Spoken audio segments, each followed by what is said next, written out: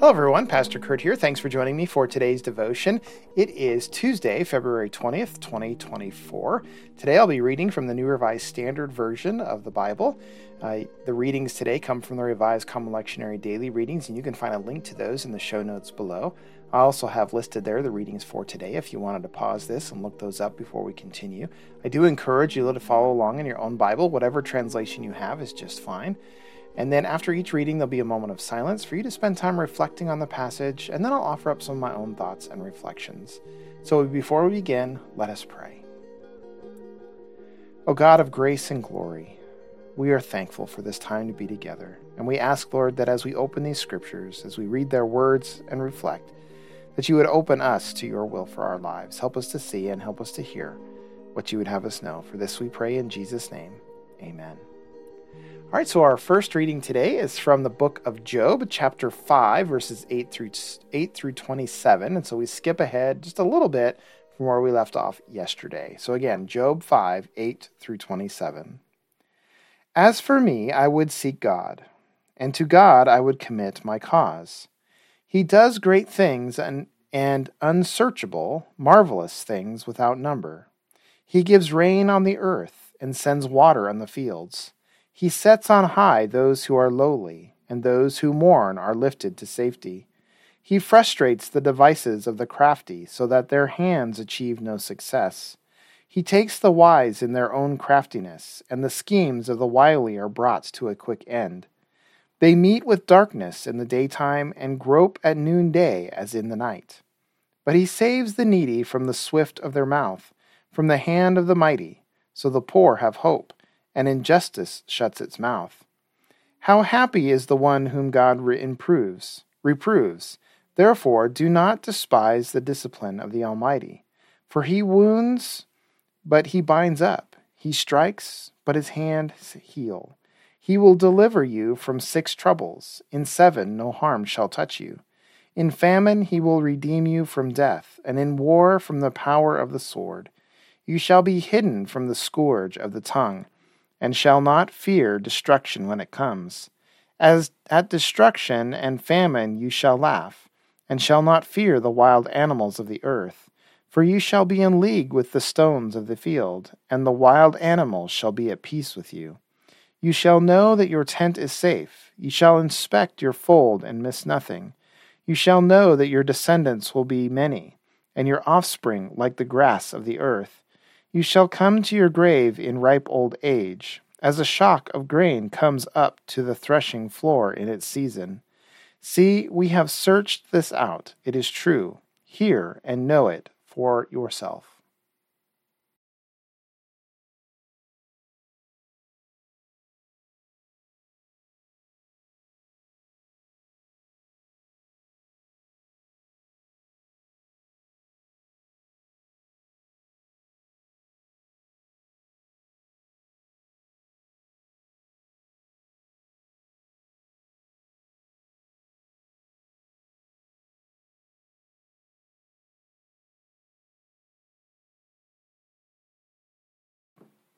All right, so we have we're listening to Eliphaz again, who is after chastising Job in yesterday's reading for that he must have done something wrong to deserve what happened to him.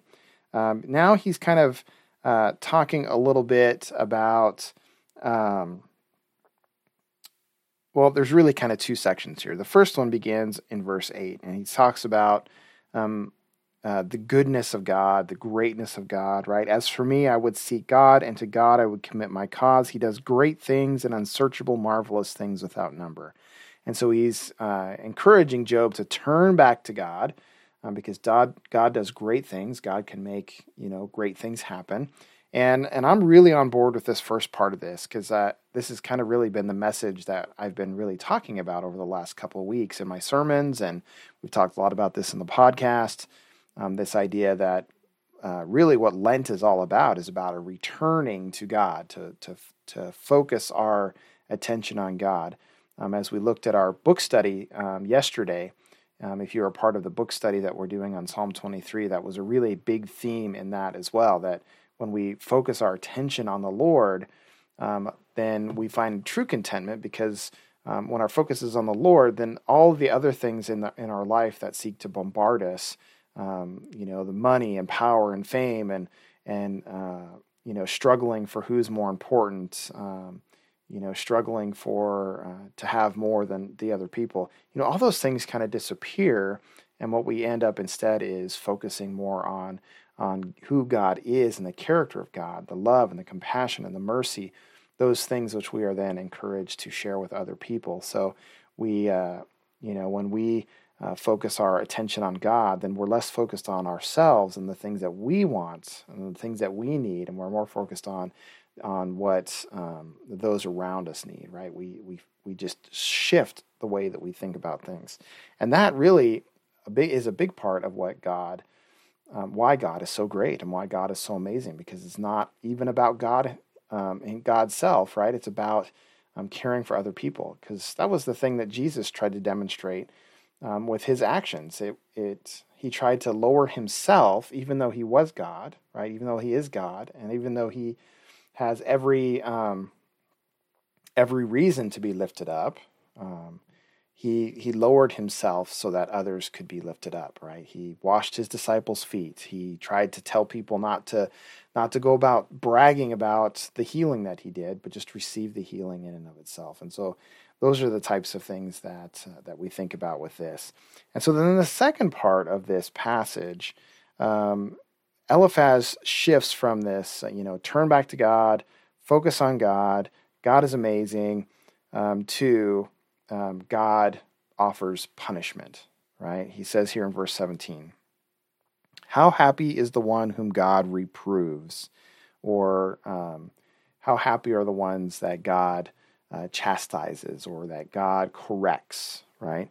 Therefore, do not despise the discipline of the Almighty, for he wounds, but he binds up. He strikes, but his hands heal. And so he goes on to say that, just like a parent, right, punishes their children for doing something wrong, so does God do the same thing. God is basically punishing your wrongdoing. So he hasn't really given up on this idea that Job must have done something wrong. He just kind of thinks that Job is not being truthful. He's not confessing what he has done, and so he's still insistent that Job must have done something to deserve what happened to him. Although we know, at least in our scriptures here, that nothing was attributed to him as being done wrong. But then he goes on to talk about that even though God punishes, he also lifts up. And really, one of the things that I've always struggled with as a person of faith, not just as a pastor, but is really, how do we deal with the concepts of, and we've talked about why bad things happen to people, but does God discipline? And when God does discipline, what discipline does that take form, right? Does God truly cause horrible things to happen to us as a way to teach us a lesson, or as a way to test us? Or does God discipline in other ways?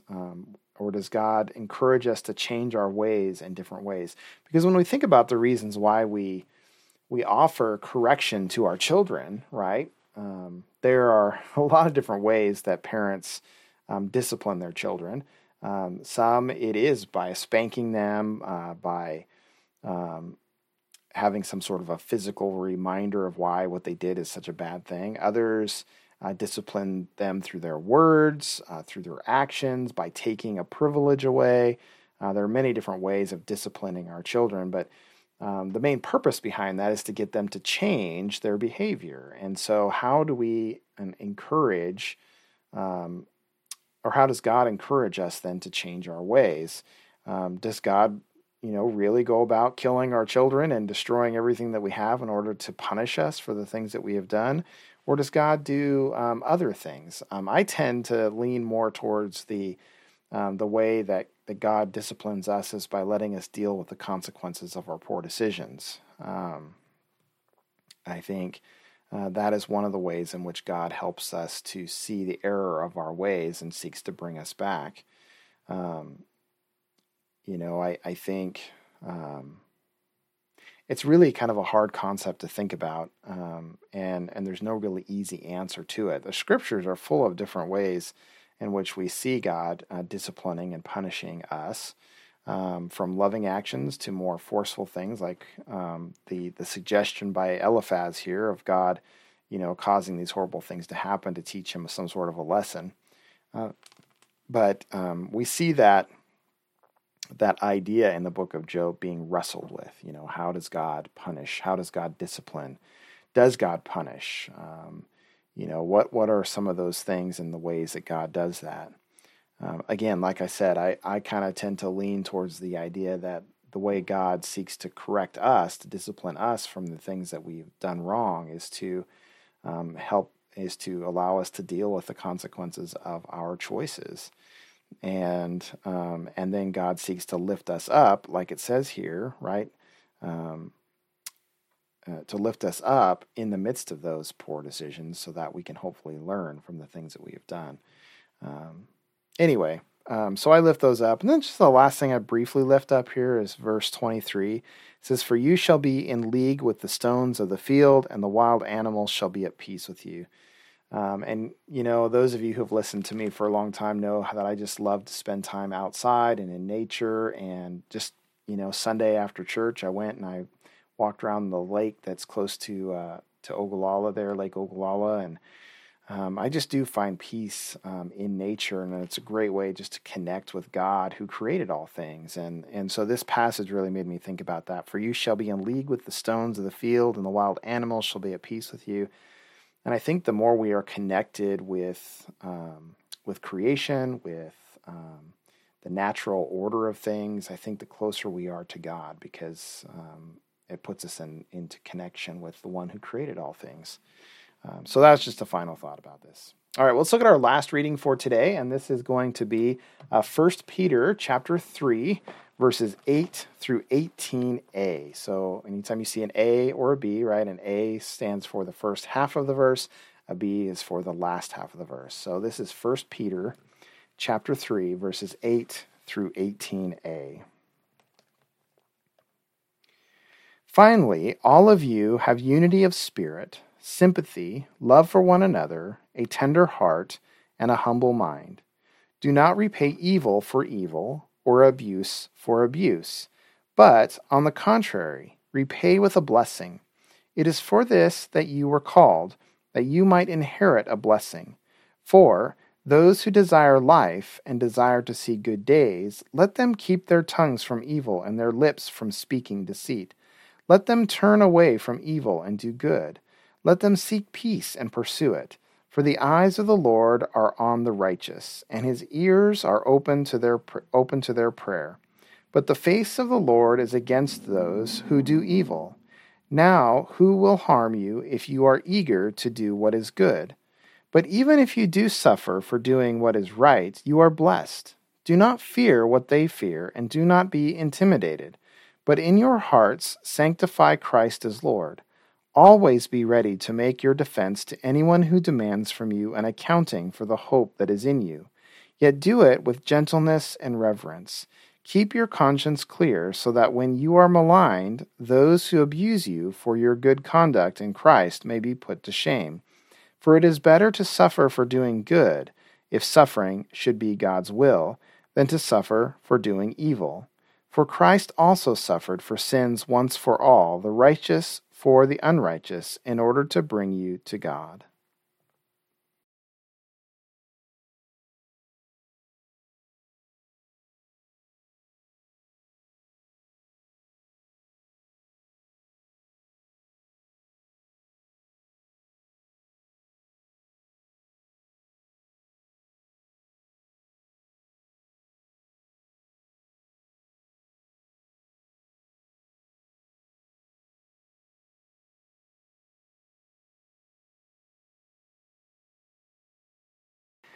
There is so much in this short passage to talk about, and I want to try not to go on too long here, but we see this opening part talks about the good that we as followers of Christ are supposed to do in the world, right? Talks about for loving love of one another, having a tender heart, a humble mind, right? A humble humility is such a huge thing in the Christian. In Christianity and as to being a follower of Christ, to be humble, to lower oneself, right? To not lift yourself up as in more important than anybody else.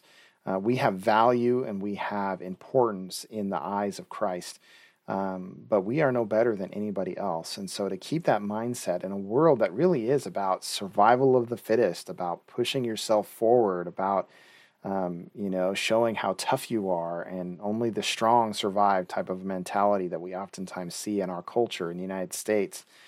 This is a very different perspective and view on the world that we live in. It goes on to talk about, right, keeping your tongue from evil, verse 10, and their lips from speaking deceit. Let them turn away from evil and do good. Talks about, verse 9, do not repay evil for evil or abuse for abuse, but on the contrary, repay evil with a blessing. When I think about this, one of my favorite types of action movies to watch are revenge movies. They're just really exciting, and I'm kind of a little ashamed to admit that because revenge is so counter to Christian ideals and values. Jesus talks about that quite a bit in the Gospels, where he talks about, turning the other cheek and do not repay evil for evil type stuff. And we see that again reflected here in 1 Peter, not returning evil for evil, but instead return evil with a blessing. But in our culture and in our society, that is a really hard concept to really grab hold of, because that is not the type of mentality that we see pervasive within our culture. I remember when 9/11 happened, I remember where I was. I was working nights for Walmart. We lived in Casper at the time. I was in charge of the shoe department. And I just remember, I was working nights as we were preparing for the Christmas season, and because in retail we start preparing for Christmas clear back in August and September.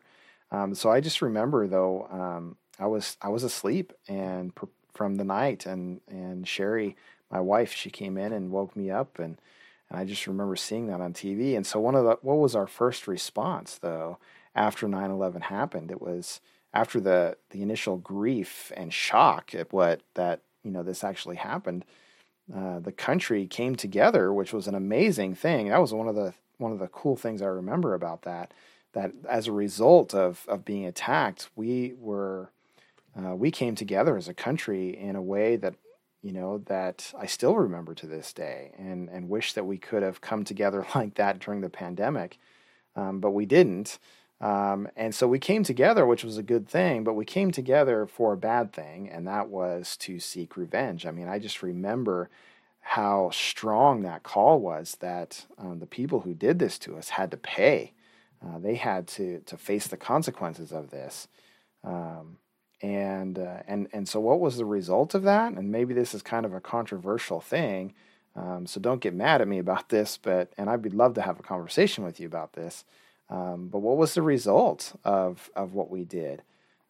It just created more violence. It created war. Some of that retribution had nothing to do with anything that happened on 9/11 either. There was so many things behind all of those wars. We ended up in multiple wars throughout since then to today. We just got out of Afghanistan, which was kind of, maybe not directly related to 9/11, but it was all kind of in that. So we've been over in that Middle East for so long, and now we find ourselves, even though we're not, don't have boots on the ground in Israel, but we still find ourselves embroiled in the midst of all that over there in Iraq and all those things. It didn't really solve anything. I wonder what would have happened if we had changed the way that we responded to that horrible, horrible action against us.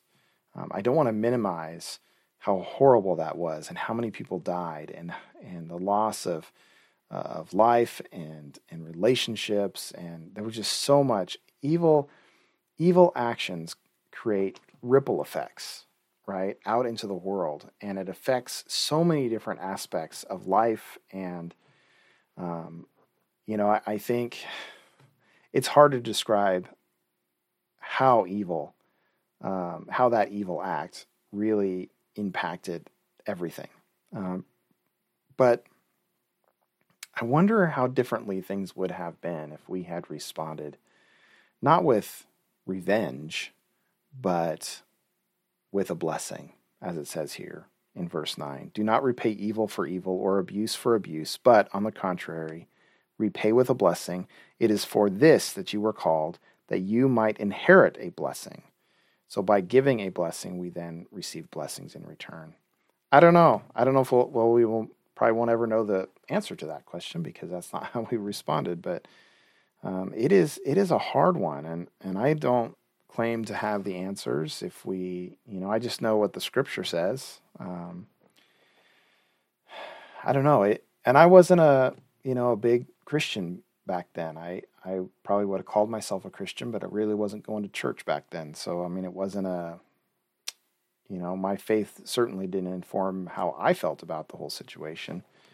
But I think the other thing it lists here that is something to think about in verse 16. It's verse 16b. This is the second half of this passage. It says, "Keep your conscience clear, so that when you are maligned, so when you are when somebody does something bad to you, when you are maligned, those who abuse you for your good conduct in Christ may be put to shame." And so, if we were to have responded to the negative things that were done to us with good, then it actually heaps more shame onto the other, right? Because it's so easy then for the other side then, when you respond in violence, to say, well, look what you've done to me now. Where instead, if we had offered a blessing back in return, whatever that blessing might have looked like, then it would have just made the other side look even worse. And we've seen examples of this in real life too. Maybe not in such big ways, but those are some of my thoughts about 9/11. And about this passage. I don't know, it's a hard thing. It's a hard thing. And I don't know. I don't know if I could. I didn't know anybody who was killed in the 9/11 attacks. But it would be hard for me to sit before somebody who lost a loved one and say, "Hey, we shouldn't have gone after bin Laden." I don't know if I could, sit before them and say that. But what I do know is what the Scripture passage just said, and it's a hard word to hear. All right, well, I'm going to be done talking about that now. So we're going to spend some time in prayer. I'll be lifting up some prayer requests or categories of prayer.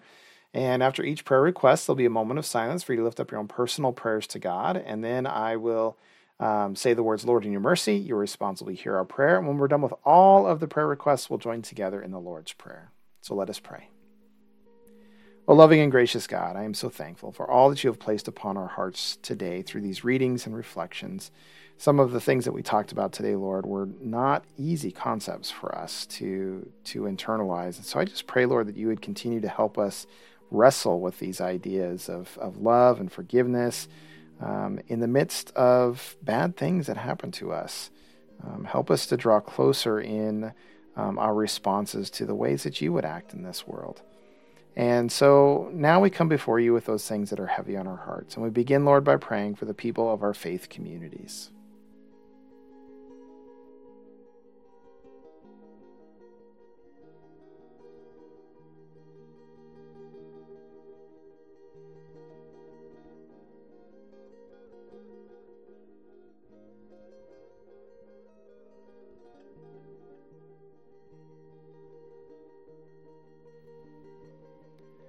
Lord, in your mercy, hear our prayer.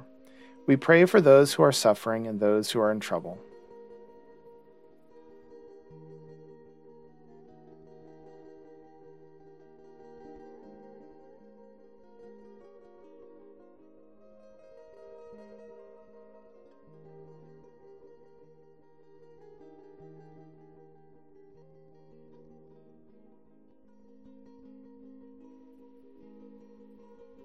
Lord, in your mercy, hear our prayer. We pray for the concerns of our local communities.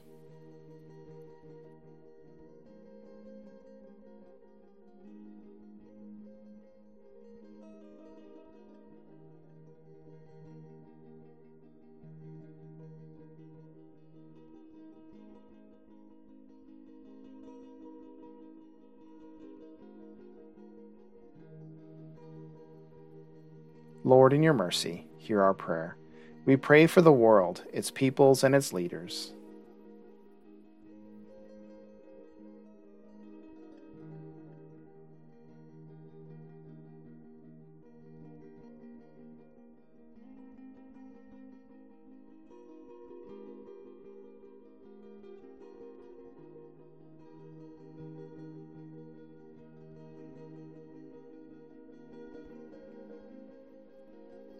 Lord, in your mercy, hear our prayer. We pray for the beautiful earth you have given to our care.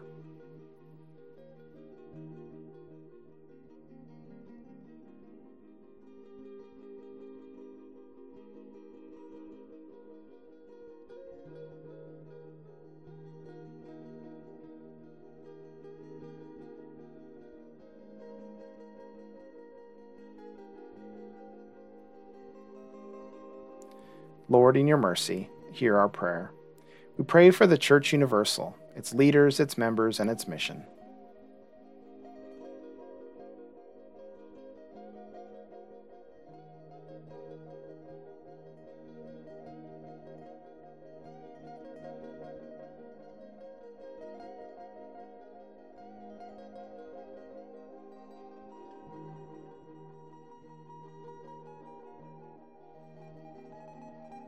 Lord, in your mercy, hear our prayer. Lord God, we lift all this before you, praying for healing, comfort, strength, peace, and wisdom as we pray the prayer you taught us. Our Father, who art in heaven, hallowed be thy name. Thy kingdom come, thy will be done, on earth as it is in heaven. Give us this day our daily bread, and forgive us our trespasses, as we forgive those who trespass against us. And lead us not into temptation, but deliver us from evil. For thine is the kingdom, and the power, and the glory forever. Amen. Well, that is all for today's readings and devotion. I hope you were able to hear a word from God for your life today. If you have any questions, suggestions, prayer requests, or would like to share with me some of your own thoughts or reflections on today's readings, I would love to hear from you, and you can send those to the show email at admin@pastorkurt.com. Now may you go forth today in peace, shining the light of Christ everywhere you go. Until next time, have a blessed day. Bye.